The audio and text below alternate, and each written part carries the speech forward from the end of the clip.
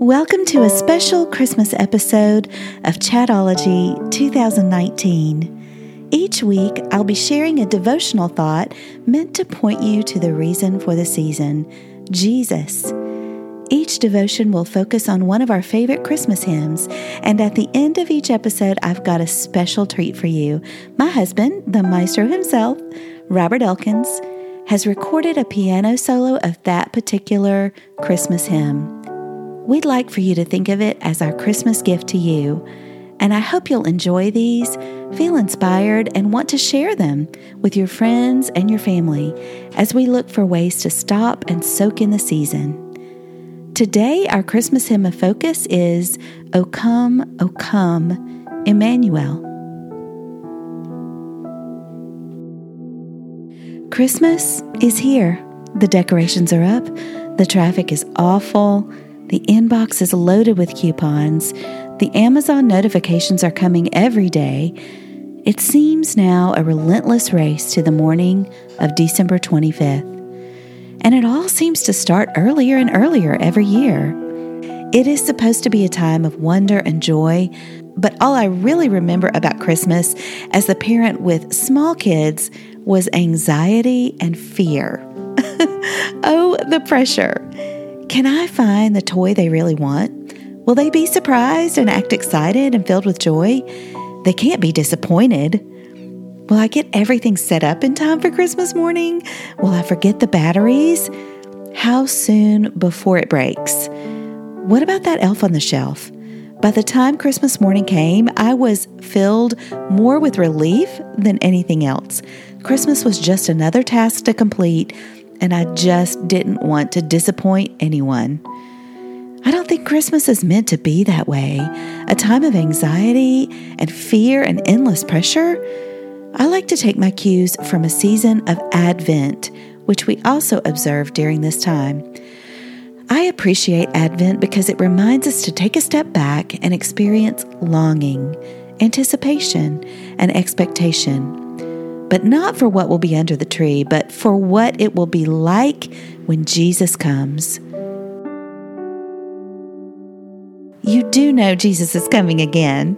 In Matthew 24, Jesus says, "So you also must be ready, because the Son of Man will come in an hour when you do not expect him." Even the last words of Revelation are, "He who testifies to these things says, 'Yes, I am coming soon.'"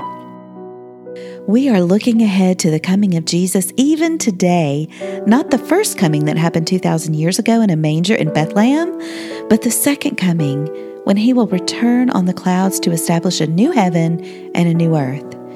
Do you ever really stop to think about what that will be like? What will heaven be like? Can you imagine a place with no pain, no suffering, no one taking advantage of you, no injustice, no poverty, no disease, no need for hospitals, no need for law firms, no need for insurance? Nothing will ever break down or break away. No separation, no brokenness of any kind. Can you imagine? That's what Christmas should be about. The wonder and beauty and majesty of heaven and of Jesus ruling as King of Kings and Lord of Lords. Let that fill your imagination today.